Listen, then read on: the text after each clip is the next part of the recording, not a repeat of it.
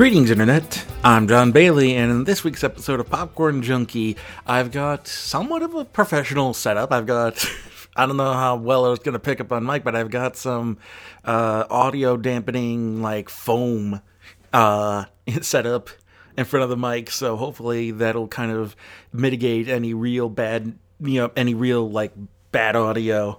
But, this week, it's still more Netflix and chat. We're going to be discussing Disney Plus's Hamilton production, video, Eric Andre special, Legalize Everything, the documentary for Betty White on Netflix, Betty White, the First Lady of Television, and then I watched a bunch of stuff on Disney Plus this week. Frank and Ollie, the documentary about two of Disney's longest running and most beloved animators, Frank Thomas and Ollie Frank Thomas and Ollie Johnston.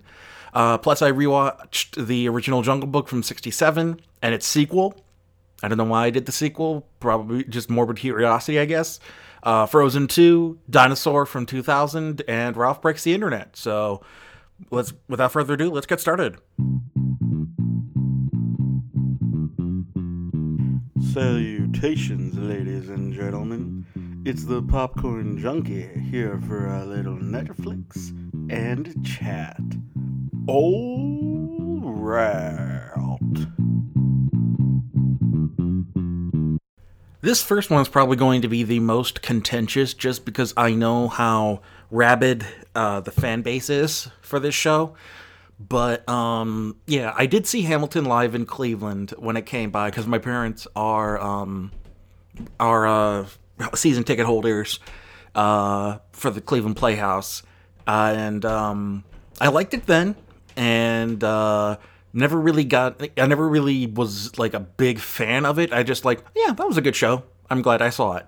And we're rewatching it for the Disney Plus video. It is not bad. It is a very solid production of the show. It's very solid, cinematography. If you wanted to see Hamilton and you can't afford to see it live, this is the next best thing.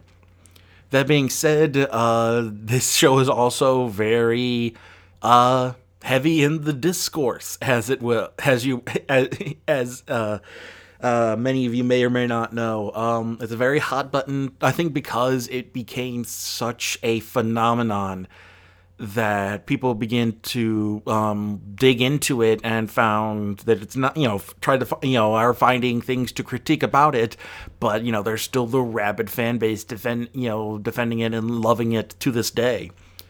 And I think the biggest thing for me is that knowing that Lin-Manuel is not exactly adhering very strictly to historical accuracy. I'm always one for, if you're going to represent actual events happening, you might as well, actually represent them factually. But Hollywood and Broadway just don't seem to want to do that. So, yeah, it's riddled with historical inaccuracies. You're better off just watching a documentary or something like that. So, yeah, but there is also the criticism of using a diverse cast of people of color to still play white characters, while there were some non-white people at that time. They're not really represented in this show. It's all hey, let's let people of color play white people for a change, and that's kind of the gimmick. And it's not a bad thing. Having a show with a predominantly, Black and Latinx cast, that's a good thing. And, having a show that's, embraces hip-hop music and that style is solid, too. Once again, that part's not a bad thing, but it is kind of weird that you're positively portraying the people who would have owned you at that time in this show, and making them cool and hip with the youngins, as it were. And, there's also the critique of how Lin-Manuel wrote the women in the show, and how they're basically kind of just devoted to the guys. Either that, or they're just, there's it's the Madonna and the whore thing, it seems to be. And they're all in They barely have any of their own agency. They're all in connection to, like, even Angelica, her whole arc is in connection to Hamilton. And, people have said before when the show first came out that it doesn't pass the Bechdel test, which isn't, end all be all, but it's like a nice litmus test of, like, just how well are you writing your female characters. And this can't even pass that. So, yeah, it's not perfect. I will say the songwriting is solid. It's got some good bops. Also, for those, it's a minor thing, but for those who've seen the show live, Disney did censor out the F word, because of course. And, it's, if you wanted to see Hamilton, now you can. And I'm in favor of that with everything on Broadway, too. Make something, charge for it if you want. If you don't want to lose money on it, fine. But, make Broadway shows more, and they're doing this. Metropolitan Opera has had the option of seeing their productions live in theaters. And I remember taking my great aunt to see those a couple of times, and there was solid productions there too, like the camera work and whatnot. So, making things more accessible to people is always good. And, so now I think that's the biggest thing for me is that, that I'm not as into this show as a lot of people. And, I'm much more willing to look into the criticisms than, just blindly say, oh my God, isn't this the best thing ever? But, I'm not going to begrudge you for really enjoying it because it's just, it's solid music and it's a great soundtrack. But, just don't pretend the show is beyond reproach, so to speak. Also, I got some thoughts on Lin-Manuel himself, but we'll save that for the discussion. The next newer thing I watched was Eric Andre's new special. Not used to seeing him as a stand-up. I'm more used to him in the same capacity as like a Sacha Baron Cohen, where he is great at messing with people and using his anonymity to play with people's expectations. It's why I'm looking forward to that movie of his with Tiffany Haddish coming out. But this is a bit of that, but he does go into the more of the traditional stand-up storytelling sort of thing, and he's funny because he's Eric Andre. I didn't like him in this capacity, though. I feel like his manic nature is better suited to sketches than it is to stand-up, because stand-up is better for, like, storytelling. Storytellers do amazing at stand-up now, and he does great with the jokes. Like, he does a great prank. He ends the show with a cell phone prank with one of the audience members, and it's hilarious. But he has good running bits throughout the show, so it's not a bad special. I just think I prefer Andre when he's being more of his manic persona on the Eric Andre show than he is in this. So yeah, if you want to watch an Eric Andre comedy special, just don't expect it to be exactly like the show. Expect it to be Eric Andre being manic and then also telling some neat stories. So yeah, it was fun. No regrets here. I also decided, I forget what it was. It was my mom and I were talking this past week at some point, and the conversation about Betty White having a black sidekick on her talk show came up, and I decided to watch the documentary that Netflix had on her, Betty White, the First Lady of Television. And it's not an amazing documentary. I feel like it's not like compelling. It's not great documentary filmmaking, but it's standard. And hearing these people talk about and recounting Betty's career is phenomenal, because I had no idea how her career goes back to like the 40s.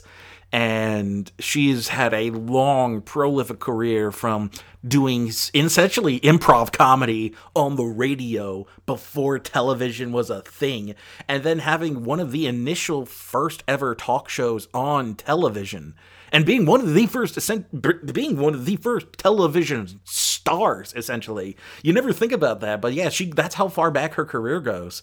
And then Yeah, the fact that she had a black co-host and band leader who would do like he would do soft shoe and like tap as well as sing on the show as well because dude was talented, and network told her, look, you got to ditch the guy because we want to do well in the South and they're not into that, and she's like, okay, no, we're not doing that. Nah, they can shove it. Not in those. That's I'm obviously paraphrasing, but yeah, that's essentially her take. Yeah, we're not doing that. And then they canceled her. So, but she went on to do Mary Tyler Moore show. I wasn't aware she was on it. She was phenomenal on that too. If you haven't go back and rewatch Mary Tyler Moore if you haven't seen it yet. Betty White shows up as like this Martha Stewart, proto Martha Stewart, homemaker, has a nice, sweet on-screen persona. As soon as the camera's cut, she's like this raging narcissist, and she's hilarious. She's great at delivery. She's the best.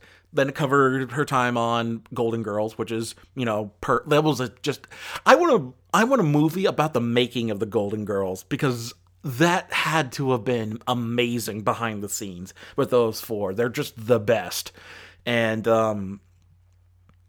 yeah, so, then of course, they actually did delve a bit. Her, husband for the longest time, from the 60s to the 80s, was a guy named Alan Ludden, who was the host of, Password. And she hasn't married since, like, she had 2 marriages before him. They don't talk about those, but she never got remarried after Alan Ludden. That was kind of like her official marriage. So it's like, there's never going to be another one like him, so I'm good. It also touches a bit on Hot in Cleveland and The Proposal as well, because like Ryan Reynolds is interviewed, Valerie Bertinelli is interviewed. There's this one girl who was from the Mary Tyler Moore show. They interview her, and Carl Reiner is interviewed because they had they played opposite each other on episodes of Hot in Cleveland, which is not as bad as I thought it was. Like, I think she's obviously the Sophia of that show, and she's the reason to watch it at all, I feel like.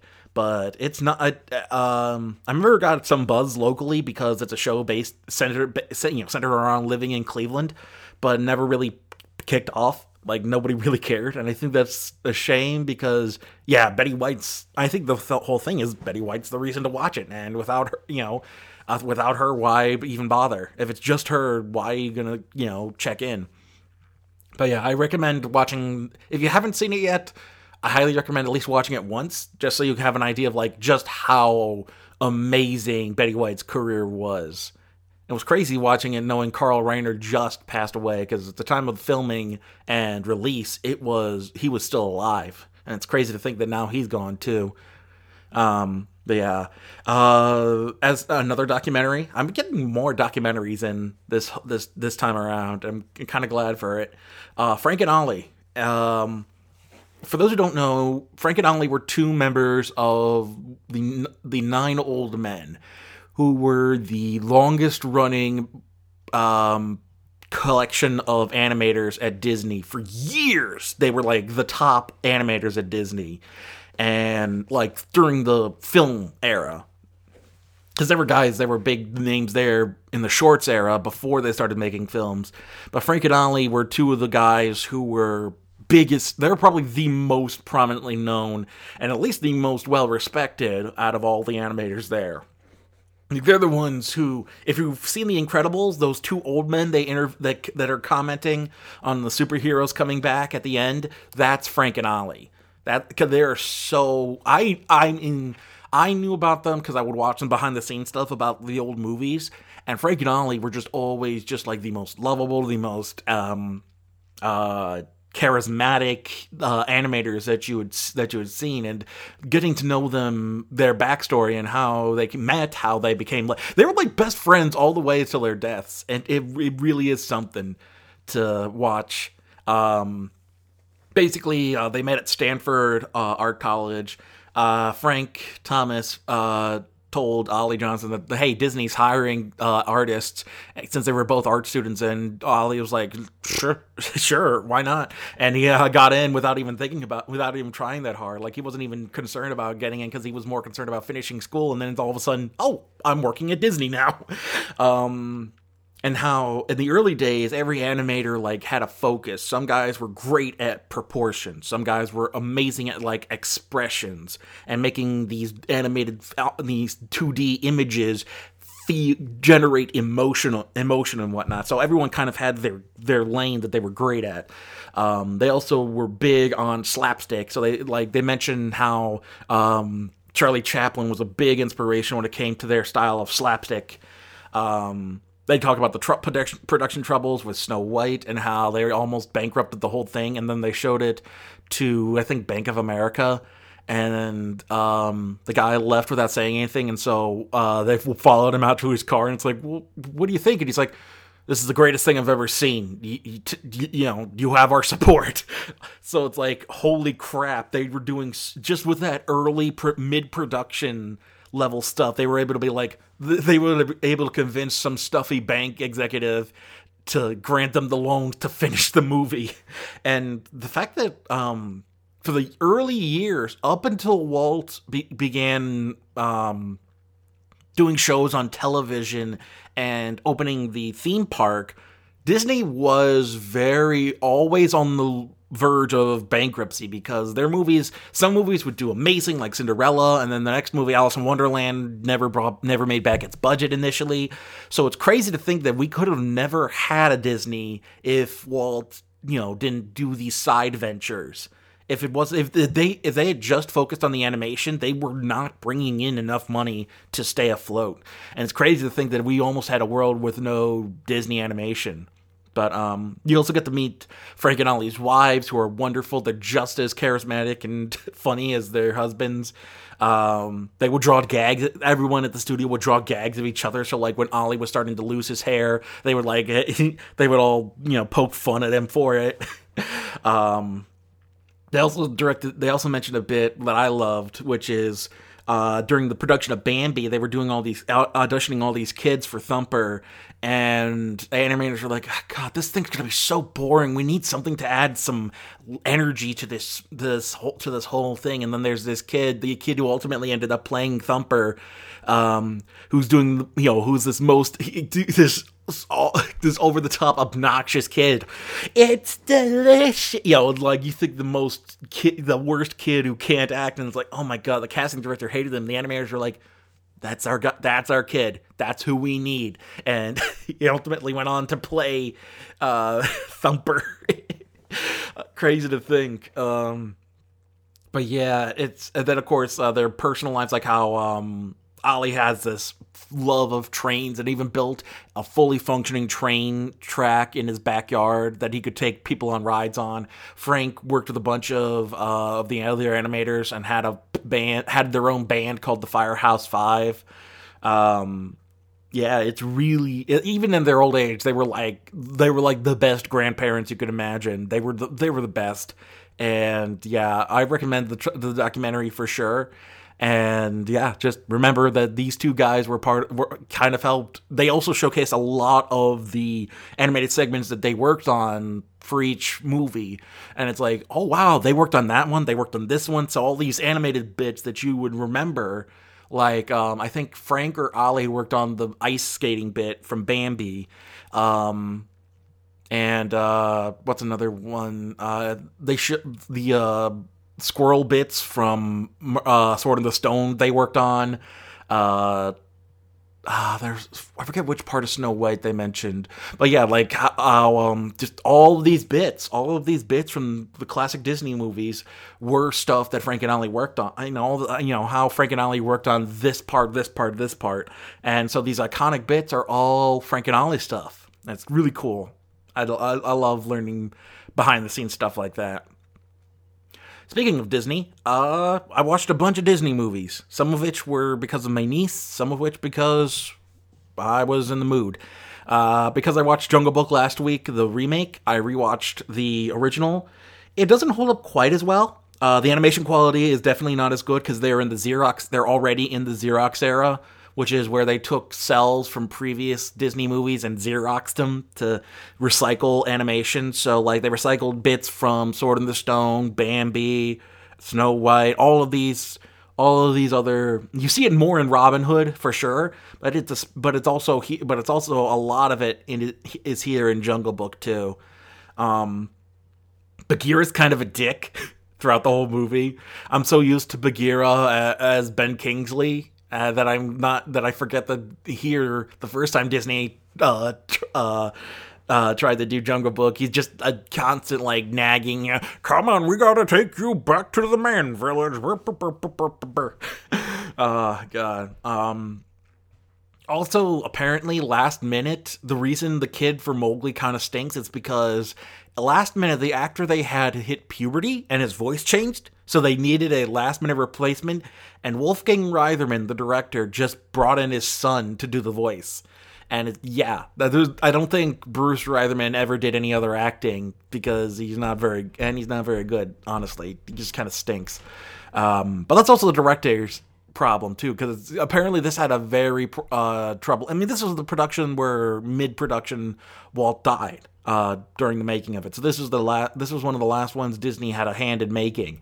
So yeah, it was very troubling, and the fact that it even got out is kind of a miracle. But it's also very gag heavy, so they took what is essentially a very serious, dramatic look at life in pre-colonial India, and they made it like silly goof-em-ups. Disney even said during the production, like, held the book up. See this book? Don't read it. So it's like, not even trying to adhere to what's in the book. Which is why I kind of like the remake more, because it does try to adhere a bit more to the tone of those original stories. Fun fact, the original Jungle Book is not just about Mowgli. Mowgli is one of the major characters in a lot of the stories. It's an anthology book. This is where you also get Rikki Tikki Tavi, the mongoose. Chuck Jones did a whole bunch of great shorts centered on the Jungle Book stories. And I haven't read them yet because I also know that Rudyard Kipling is a kind of a dick. I can talk about him in the discussion segment as well, but we'll get into that. But I won't get into it here. The fact that I also find it weird that the villain takes over the half of the movie to even show up. That's another part that I like about the remake. Shere Khan's there from the beginning, and you can tell how menacing he is. So yeah, it's definitely a hot mess, but like, the songs are great. All the Sherman Brothers songs are great. King Louie is an interesting thing. I won't say it's not completely. It's completely devoid of racism, but there's definitely the concern that King Louie is a racist caricature of black people. And ironically, during the production, they were going to have Louis Armstrong voice King Louie. And the staff at Disney, I think either Disney himself or somebody there, was like, hey, we're having this ape character who sings a song about I want to be like you to a man, and you're going to have him voiced by a black man who with black people having a tendency to be depicted as apes. And they were like, yeah, let's not do that. And they hired Louis Prima, who is Sicilian, actually. So Louis Prima's a Sicilian, so he was brought in to avoid any sort of connotation with black people being considered apes and having to, wanting to be like you, the real people. So it avoids that, but the fact that Baloo shows up with the coconuts as the big monkey face, that's kind of awkward. Like, I'll say this. It's not as bad as The Crows from Dumbo or Song of the South. There's hints of it, especially since jazz was such a predominantly black art form. But I think they managed to skirt any real controversy because Louis Prima's Sicilian, so they don't have to worry about the idea of having a black man sing a song called "I Want to Be Like You" to an Indian kid played by a white kid. So yeah. Yeah, I'll say this much. That stuff is more interesting than the sequel, which is, oh, the first movie was a hot mess, but at least it had its moments. This sequel has like nothing. Like the voice cast is a decent 1-to-1. You have John Goodman as Baloo. You have Tony Jay, who voiced Shere Khan in Tailspin, and Haley Joel Osment is all right as Mowgli. Mae Whitman, the voice of Katara, who I knew at the time as the voice of Katara, voiced Shanti, which is the name they gave to the little Indian girl who lured Mowgli back to the Man Village at the end of the first movie. John Rhys Davies plays Mowgli's adopted father. So it's a solid cast. And then, like, Phil Collins shows up, not to sing, but to play a vulture. And it's really weird and off-putting, and I don't know why it's there. It regresses the story also because Baloo and Mowgli kind of have to revert back to how they were in the first movie, and it's like they didn't really change. The writing is super weak. The animation's better, but it's not, like, great either. You know, at least it doesn't recycle stuff and look cheap, so it looks better, but doesn't really help, because the writing is much worse. Retreads so many of the same beats as that original movie. Not to mention the fact that Ranjan, who is a character they added, who is Mowgli's adopted brother, he's the worst. Like, Bruce Reitherman wasn't great. He's Olivier compared to the kid who played Ranjan. Like, woof, Ranjan is the worst. I hated it. The songs also aren't as good. Like their big one, their bare necessities, sort of like I Want to Be Like You, big showstopper is WILD, and it sucks. It just sucks. The songs aren't good, and then all of a sudden it ends with a lava pit for some reason. So yeah, Jungle Book 2, skip it. If you missed it the first time, be glad, because it still sucks after a decade. Almost 2 decades now. God, it sucked. Speaking of sequels, here's one that doesn't suck. Frozen 2. My niece has been over this past week, and she likes watching movies, and she wanted me to watch with her. So we watched Frozen 2 again, and yeah, it's good. Story and dialogue is deeper than the original. The songs aren't as good. The first has the better songs, I'll say that much. But the animation is gorgeous. I still love Lost in the Wood the most because it's like this freaking 80s ballad in this Disney movie. I think they should have killed off Olaf. I think Olaf's death would have worked better if they made it permanent. You know, the fact that there was an actual loss during this journey. And I think the only reason they brought him back is because he's a childhood favorite and he makes money. Merchandising, the real money from the movie is made. Also, Elsa is the Avatar. This movie is basically shown that, and Bruni, the fire salamander, is adorable, and I love him, and he was woefully underused in the movie. So yeah, Frozen 2, still good. And I kind of prefer it to the original, but yeah. I rewatched another one from my childhood, Dinosaur. I think I said in like my Disney ranking that this was the worst. I don't know. I have mixed feelings about this. As a 2000 movie, its CG is really bad, especially since they try to do CG in live action settings. So like they filmed live action backgrounds and then CGI'd the dinosaurs in them. The CGI is not there yet. We're almost a decade and a half away from Favreau's ability to do that with The Jungle Book and The Lion King, which I think those were rendered in the computer. Those were rendered in like engine, so to speak. The CG holds up terribly. It is not good CG. Especially since they tried to be realistic, so it may have looked realistic for the time, but it does not hold up in the slightest. I do like the idea of them making a non-T-Rex the villain, because so many times in dinosaur fantasy media, T-Rex is the go-to villain. Here they use a lesser-known dinosaur that's kind of a fan favorite in like dinosaur and paleo communities, Carnotaurus. He's much smaller. Carnotaurus is way smaller than he is depicted in this movie. But the fact that they even realized Carnotaurus was a thing, and recognize that is kind of neat. But yeah, he's made to be T-Rex sized when really he's more giraffe sized, I think, is a good, or elephant sized than T-Rex. Also, lemurs are just like a thing. Sure, why not?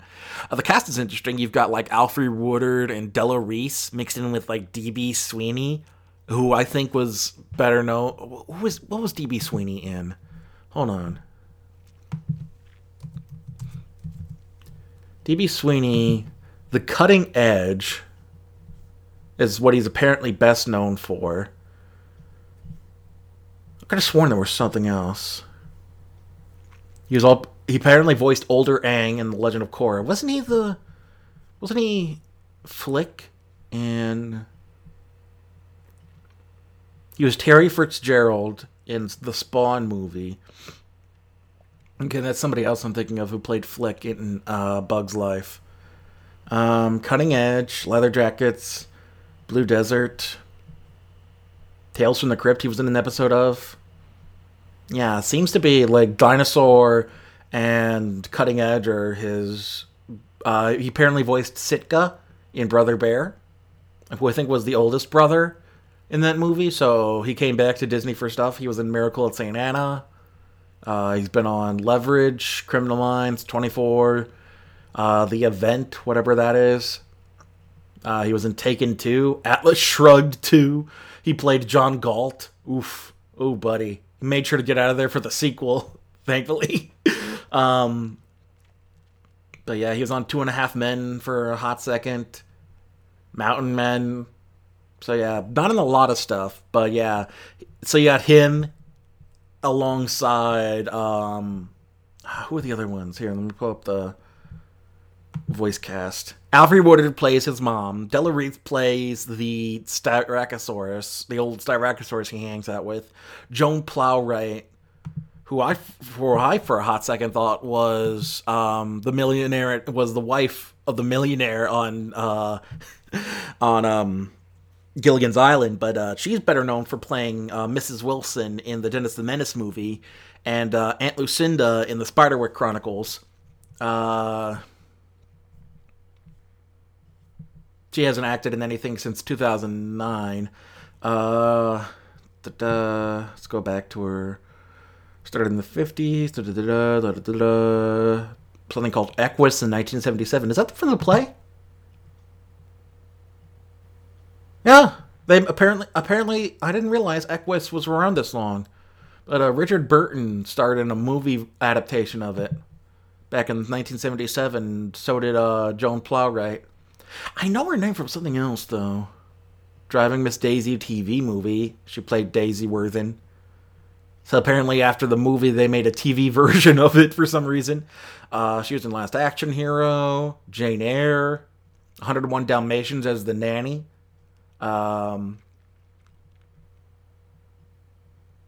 Scrooge and Marley as the narrator. George and the Dragon as Mother Superior. So she's been around the block in a bunch of stuff here and there. She plays Baleen the Brachiosaur, who I've learned since then is a dead taxon. There's a lot of dinosaur names that have become well known, but in recent years have become dead taxons, which are dead genuses in taxonomy. So like Troodon, which are featured in this movie, are not official dinosaur names anymore, and Brachiosaurus has been re-identified as a Giraffatitan. If I'm not mistaken, let me pull it up. See, this is why I want to do a dinosaur podcast. I would absolutely love to do a dinosaur podcast with somebody. Brachiosaurus is a genus. I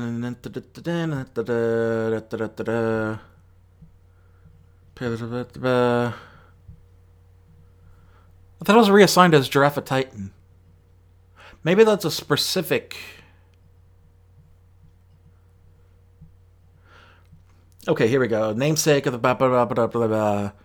Most popular depictions of Brachiosaurus are in fact based on Giraffatitan, a genus of Brachiosaurid, a dinosaur found in the Tendaguru Formation of Tanzania, described by German paleontologist Werner Janensch in 1914 as a species of Brachiosaurus, the Bronchi, but has moved on to its own genus in 2009. 3 other species of Brachiosaurus have been named based on fossils found in Africa and Europe. 2 are no longer considered valid, and the 3rd has become the separate genus Lucetitan. So Brachiosaurus is official, but most depictions come from Giraffatitan fossils. It has since been changed for many decades, known as the largest dinosaur, but recently Titanosaurus Sauroposeidon. It's estimated larger to be heavier than Giraffatitan. So yeah, basically, Brachiosaurus bronchi, the species name, what was the original original name for it, and then has since been re-evaluated and is now known as Giraffatitan. But there is still a Brachiosaurus. So that's not what I'm thinking of. It's not like the Brontosaurus debate. See, those are the kind of things you could hear me talk about on a dinosaur podcast if you want that to happen. And then, yeah, this cast list is pretty solid. Hayden Panettiere plays like the baby lemur in the movie. Kathy Cavadini is also in it as one of the additional voices. Juliana Margulies plays the love interest. Interesting. I know her more, I think, for like reality stuff. Samuel E. Wright plays the main antagonist besides the dinosaurs. He is best known as the voice of Sebastian.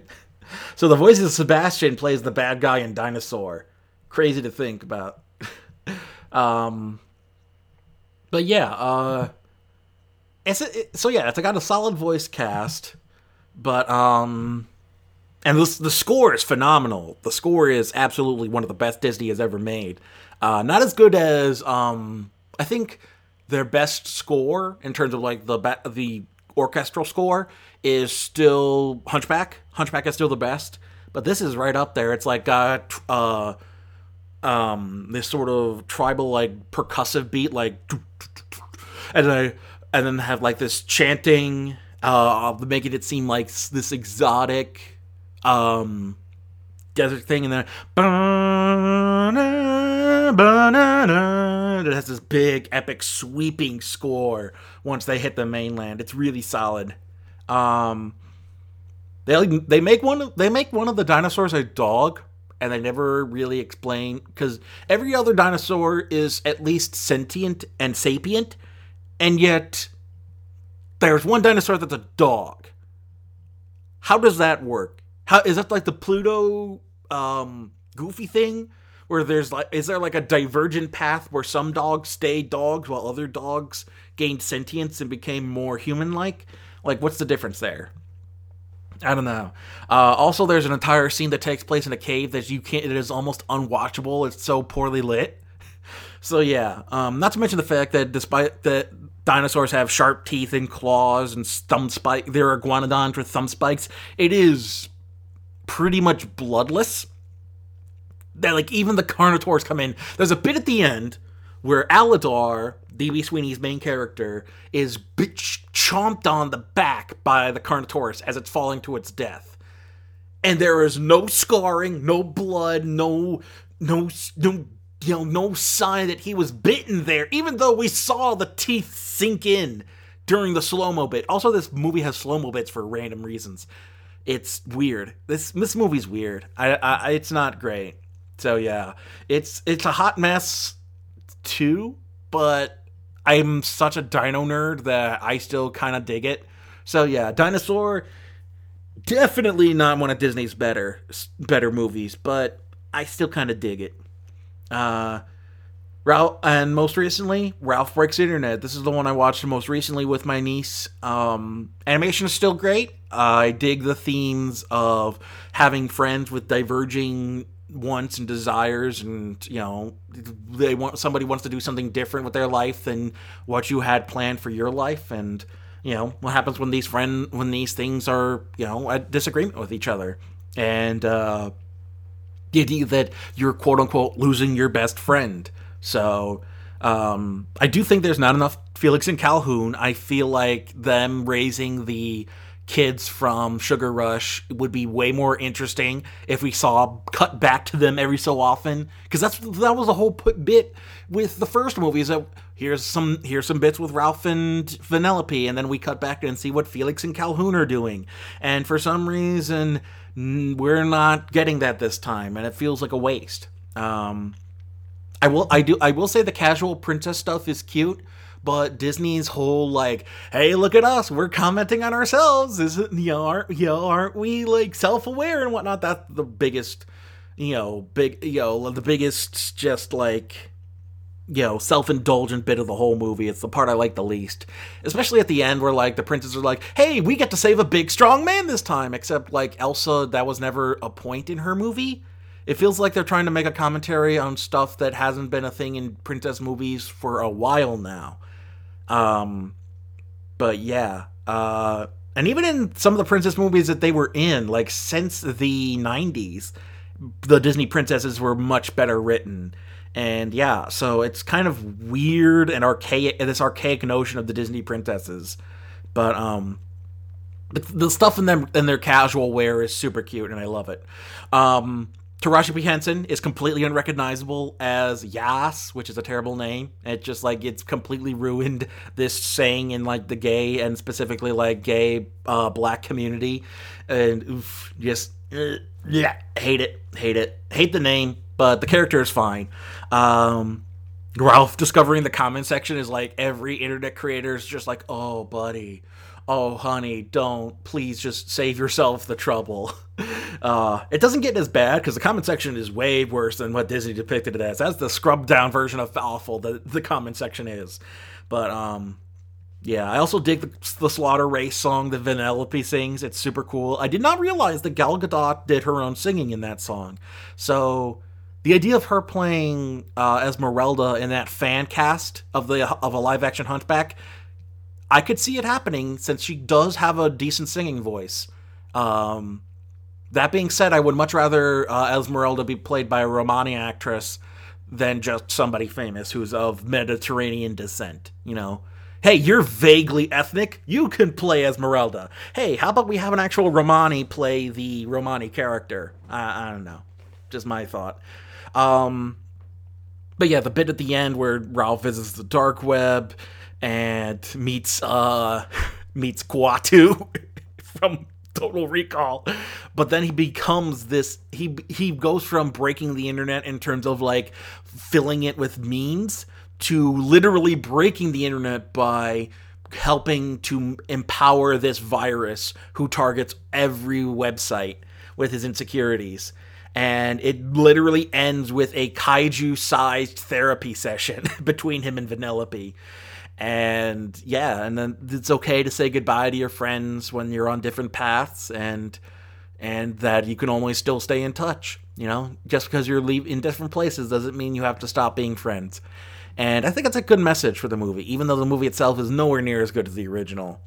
But yeah, also it ends on a Rickroll, and I think that it's led into with, hey, want to see a sneak peek of Frozen 2? Click here, and then it's Rickroll with John C. Reilly singing it. I think that's cute, but yeah, it's I still, so Ralph Breaks the Internet, I still holds up fairly well. It's not one of Disney's better sequels, but well, it kind of is, but, like, I still think the original is way, way better.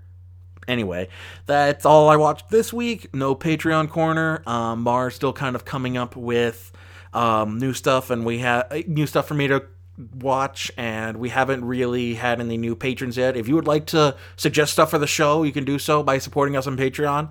But since we don't have that, let's head over to let's take a break and come back with the discussion on Iconoclasm. Fun.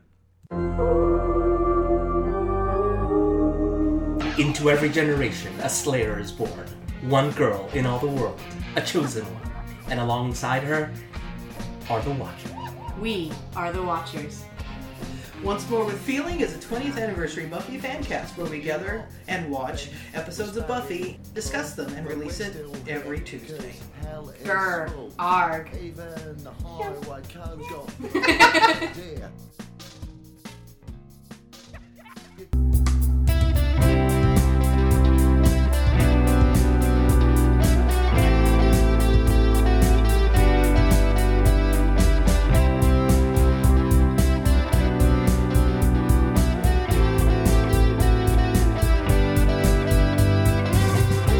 So as you heard me talk about throughout the review section, I have opinions on Lin-Manuel and Rudyard Kipling. And before I get into that, I kind of wanted to lead into it with an article I read in my local paper, the Akron Beacon Journal. It's an article written by Michael Graham, who is a local history professor. And he wrote the article kind of commenting on how history is echoing itself. Because the iconoclasm has kind of returned in this country. And, well, it's kind of returned in society, I should say.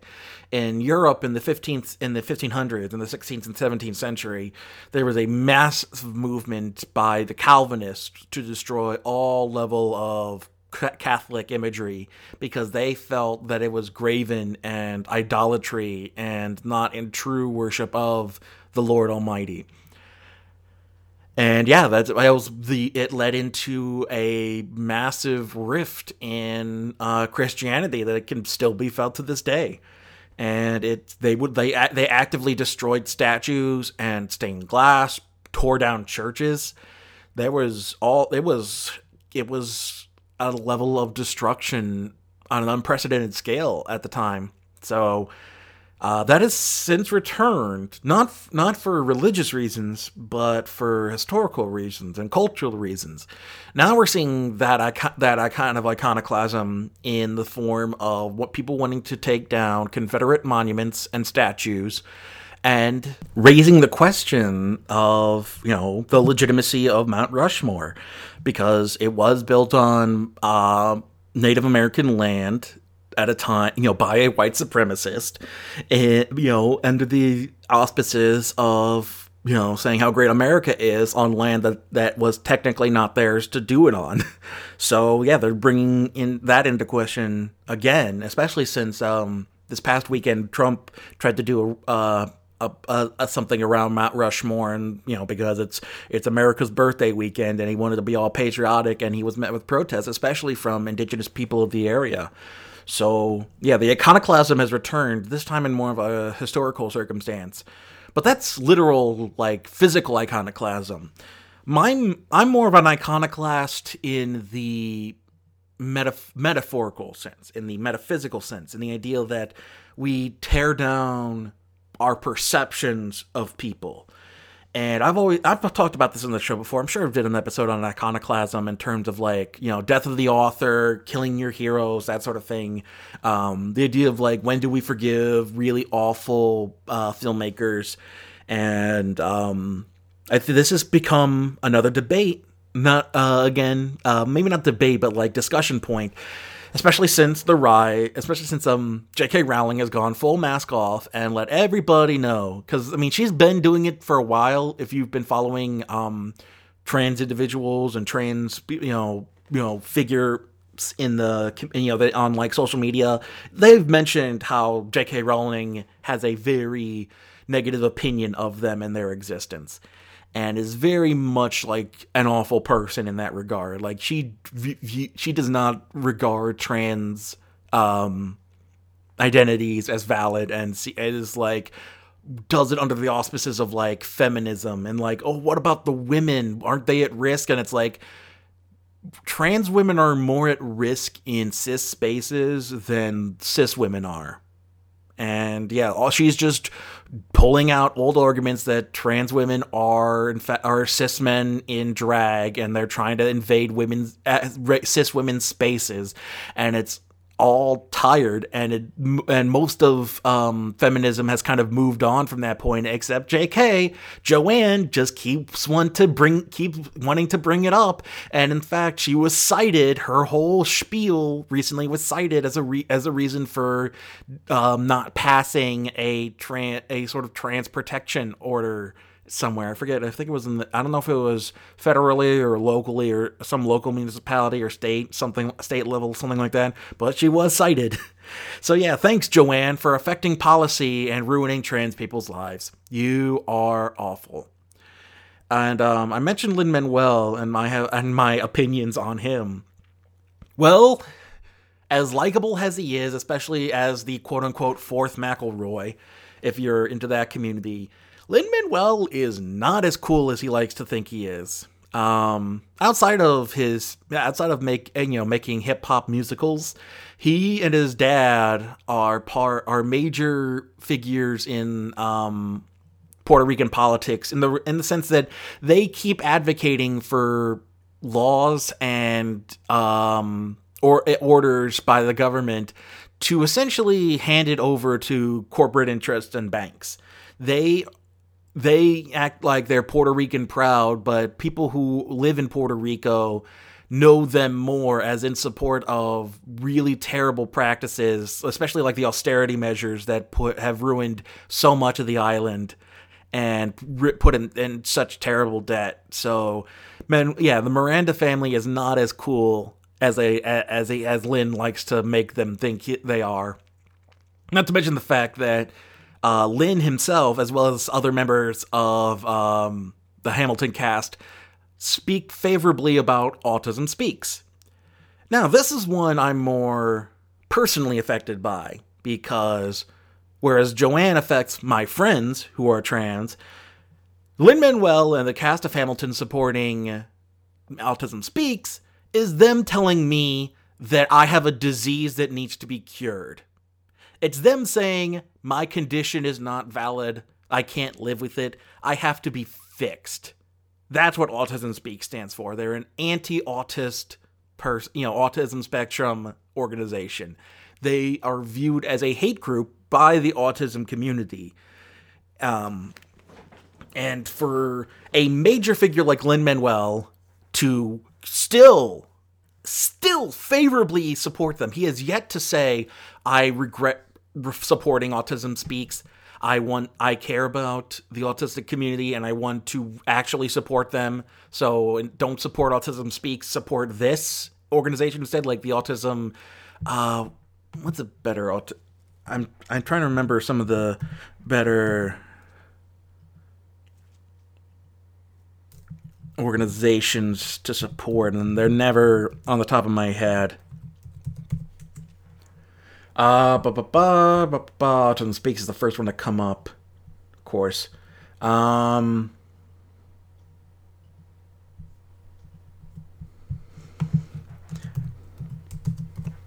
Autism Speaks. Because, yeah, that one's run entirely by neurotypical, autism moms who think their babies are broken and need to be fixed. Because they also peddle all kinds of levels of, like, fake cures for autism. And, yeah, that's awful. Trying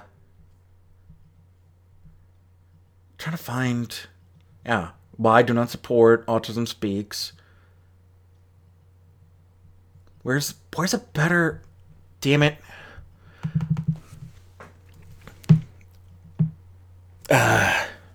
Autism Speaks alternatives. Jeez, Google. Quit supporting Autism Speaks. Here we go. Autism Speaks on Autism on Reddit. There's an Autism Reddit subreddit? Why have I not joined this? Here we go. ASAN, the Autistic Self-Advocacy Network, is a major one. Autism Partnership. The Autistic Self-Advocacy Network. Those are the ones that actually incorporate the people on the spectrum in the organization as well, and is about more of like self-advocate, once again, self-advocacy, helping autistic people speak for themselves. Oh, good. Autism Speaks is also targeting trans youth, so that's fun. Hey, that was another one that Joanne talked about. Joanne was talking about how trans men are are on the spectrum, how they're, how many people transition that are on the spectrum, as though like, oh, they're autistic, they can't possibly know what transitioning means.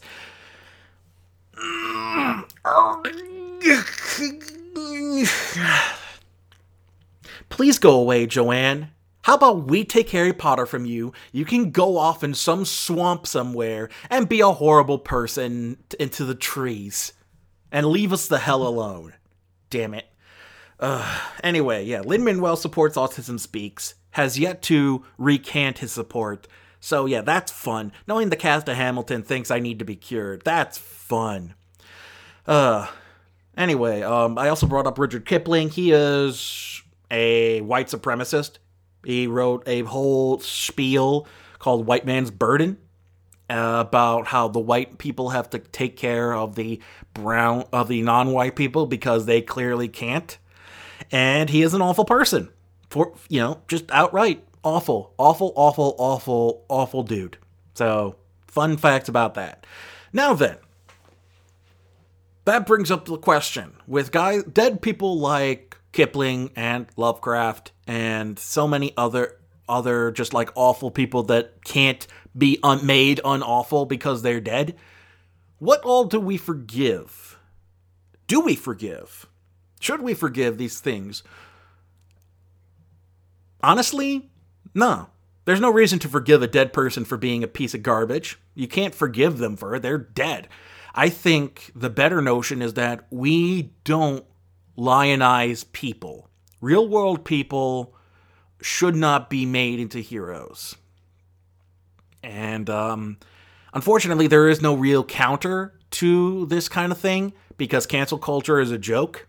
Cancel culture is a farce that we see now because there's always the trending hashtag on Twitter of the X person is over party, as though like and normally you would think it would be for like, oh, this person sexually assaulted a minor, or this person, is a raging bigot who hates people of color.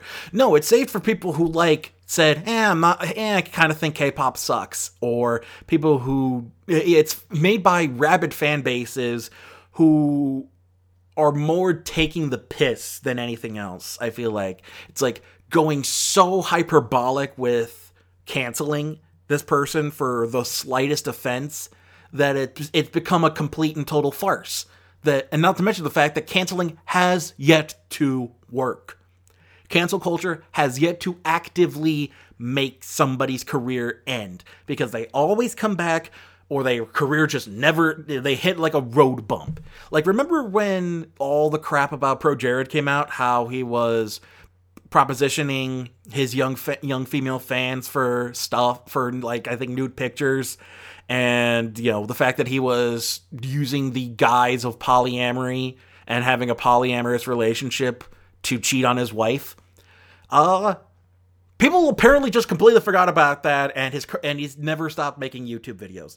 Hey, JonTron has said some horrible things about black people. People still support him. Cancel culture has yet to actively make fans of somebody stop being fans when they were revealed to be awful. Cancel culture is a joke. Saying cancel culture is a threat is like saying, what's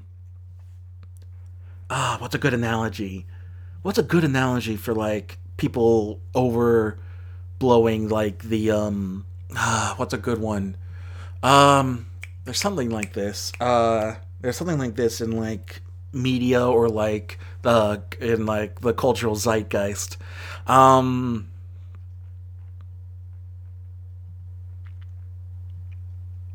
Shoot, I got nothing. But yeah, saying that cancel culture is a real threat is like saying, it's basically like saying saying something that is essentially a joke is threatening you. It's perfect. Here's a perfect example. Now imagine this is gonna be like a bad metaphor, but go with it. In Monty Python and the Holy Grail, Tim the Enchanter talks about this killer monster, and it turns out to be a rabbit. Well, instead of the rabbit actually being a killer monster that needed to be taken out with explosives, imagine it was just a rabbit. That's cancel culture. Tim the Enchanter playing up the dangers of a rabbit, and it turns out to literally just be a rabbit. That's the cancel culture. That's people saying cancel culture is a threat to them. Because cancel culture has yet to actually work. It's become a farce. There are people who... There's like a bit... I followed Salty K... I started following Salty DK Dan on YouTube. And he actively canceled himself. And people were shitposting the whole thing. So yeah... The X is over party, cancel culture is on social media is a farce. Nothing, it is yet to actively affect anything. If anything, people saying crappy things on social media, getting them fired is more likely, and that's at the base level. Famous people have yet to really be rectified by how awful they are. Even Mel Gibson's back being in another movie, even though he's in it for like a half a second. So yeah, cancel culture is not real. It doesn't stop. It has yet to actively stop these people. Louis C.K. is still doing stuff. These, Shane Dawson and the Logan brothers are still being awful. And nobody has yet to be officially canceled and have their career actually stop because of cancel culture. People can come target you. The most you're going to get is like mean tweets, which, hey, click, now you've blocked them. Problem solved. So like, yeah, people can still talk about it, but it's not actively going to affect you, really. So yeah, the only other thing I can say about this is that I'm not an anarchist, but I do adhere to this kind of idea, this slogan that anarchism has. It's a modified anarchist slogan. In anarchism, they use the slogan, no gods, no masters. And I've modified that to be more iconoclastic and less anarchistic by saying no gods, no heroes. Don't revere people as being above criticism. Everyone you think is a hero or this all-supreme deity, they're so amazing, they are untouchable, they're human. Do not uplift human beings beyond their station. No gods, no heroes. In fact, that's going to be the name of the episode. So you've already heard my position on it. So yeah, no gods, no heroes. Don't make people don't try to make out people to be better than who they are. Just a person. It's just a person you can respect, but always be ready to lose that respect because they have all the capability of doing something to make you lose it. Nobody and nothing is above criticism. And as long as people are being awful, they should be held to account. So yeah, ask Lin-Manuel if he still supports Autism Speaks. And until we get an answer, an official answer from him, within the last couple of days, I'm not going to hold my breath. So yeah, the fact that he, and of course, always hold people to task. Every level of influence and power. Nobody should be above reproach. So if somebody's being awful, you challenge them on it. As long as they're doing it in a way that's like actually terrible, not like differences of opinion and things. Like we're talking about somebody who's, once again, supporting a hate group like Autism Speaks, or actively speaking out against what's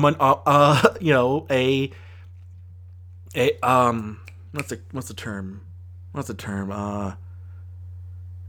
Crap. My brain is gone. Oh well.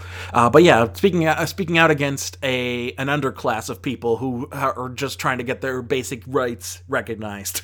So yeah, hold people to account and never stop challenging the gods and heroes that society likes to hold up. Nobody is above reproach. There are no heroes. There are no gods, and we should stop acting like there are. I mean, if you believe in a god or have some religious thing, but don't make people out to be gods and heroes. Stick to the heroes you're used to. It's easy for Superman to be a hero because unless he's got a crappy writer, he's not going to be a terrible person because he's a fictional character. That's why I'm okay with making fictional characters out to be heroes, and I people to revere and respect more so than actual people, because at least heroes aren't going to disappoint you unless they have a terrible writer. Anyway, there's another dark topic. This has not been a great series of episodes. Let's talk about all the terrible things happening in society. Anyway, time for the Bambi moment, because that, with the discussion portion, that about does it for this episode, which means it is time for the plugs. Tweet, tweedly, tweet, tweedly, tweet, tweedly, la, tra, la, la. I'm going to do that from now on. Sorry, Disney. I'm going to do that I'm not going to play the actual clip. I'm just going to sing it. But every time I go from a super darker, serious topic to doing the plugs, I'm going to follow it up with tweet, tweedly, tra la la. Let's sing a gay little spring song. Damn it. If you're listening to this podcast, you're most likely listening to us on our homepage at GumbyCatNetworks.com. And if you want to keep up to date on all the new episodes as they come out, you can do so by whitelisting us on your ad blocker and favoriting us on your web browser. While you're here, check out all of our other fine programming, such as Living in the Stacks, which I'm hopeful to get some microfiches out while we're kind of decompressing from all of the everything. We're still doing bi-weekly episodes of Dungeons & Dragon types. We've recently met the regional villain team called Team Strongarm. So if you want to check that out, that's over at Dungeons & Dragon types. And be sure to check out all of Donna's stuff over at Snarkcast, Beyond the Cabin in the Woods, Once More with Feeling, The Family Business. And if you yourself are a podcaster and like to join our fledgling little network, send us a message at GumbyCatNetworks@gmail.com and we'll get back to you. You can also find this show on your various podcast providers, such as Apple Podcasts, Google Play, Spreaker, Stitcher, iHeartMedia. If we're not on your podcasting, your podcast app or whatever of choice, please let us know and we'll try to add ourselves to it. You'd also, leave a 5-star rating and review. Let people know that you like the show and that they should check it out as well. You can also support the show on social media. Follow us on Facebook at facebook.com/popcornjunkie, twitter.com @cornjunkiepod, Instagram at popcornjunkiepodcast, barely there, letterboxd.com @cornjunkiepod. I do audio written reviews of everything I'm going to cover film-wise on there. You can also follow me on Stardust at Popcorn Junkie. I'm trying to get back into that, man. I know it's going to be way easier once the theaters open up. But yeah, I'm going to see if I can try to get more of that done this week. But follow me there. You can also support the show on Patreon. If you want to, all you have to do is donate as little as $1 a month. And you can, suggest content for the show by mentioning movies for me to watch for Patreon Corner, or if you want to help suggest stuff for like Make a Better Movie or do a munch along that's Patreon exclusive, we can do that. I'm also planning on doing video content finally for the show, because I've talked about this before. This podcast was born out of an attempt to do video reviews a la The Nostalgia Critic and the Channel Awesome crew. And they still do stuff like that. They still do regular video content. I am thinking of doing that again. This time, making my YouTube channel specifically about retrospectives. Because if you go to my old domain at Dailymotion, I attempted to do that with Godzilla, got about 4 episodes in, and then it completely crashed and burned. Now, I think I'm going to... Now, if you've noticed, I've been rewatching a lot of Disney animated content.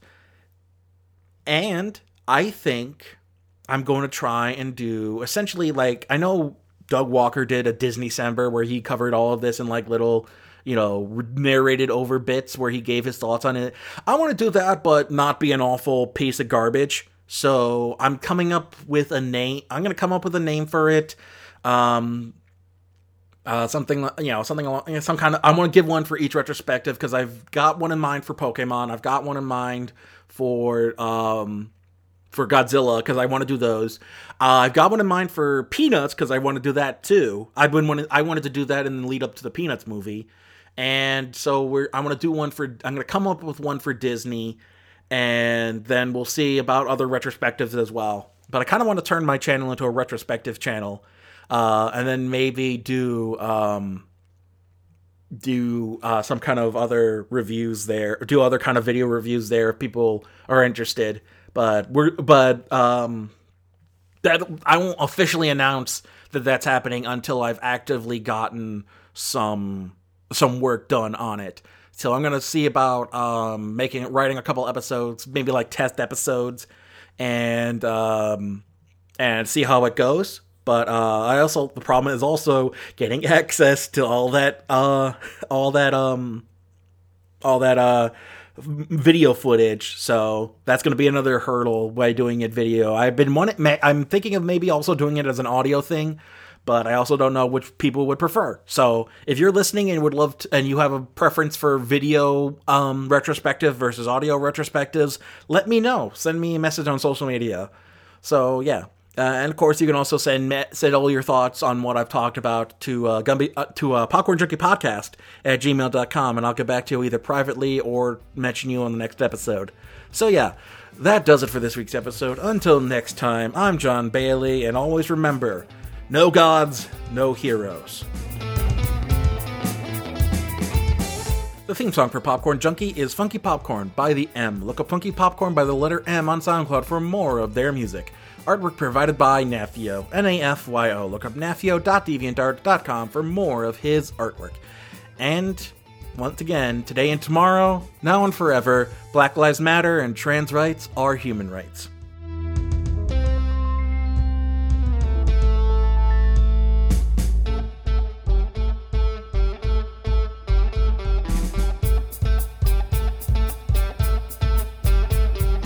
And people, now re-raising the question of... I didn't quite catch that. Could you please repeat it? God damn it, Siri. Nobody was talking to you. Damn it.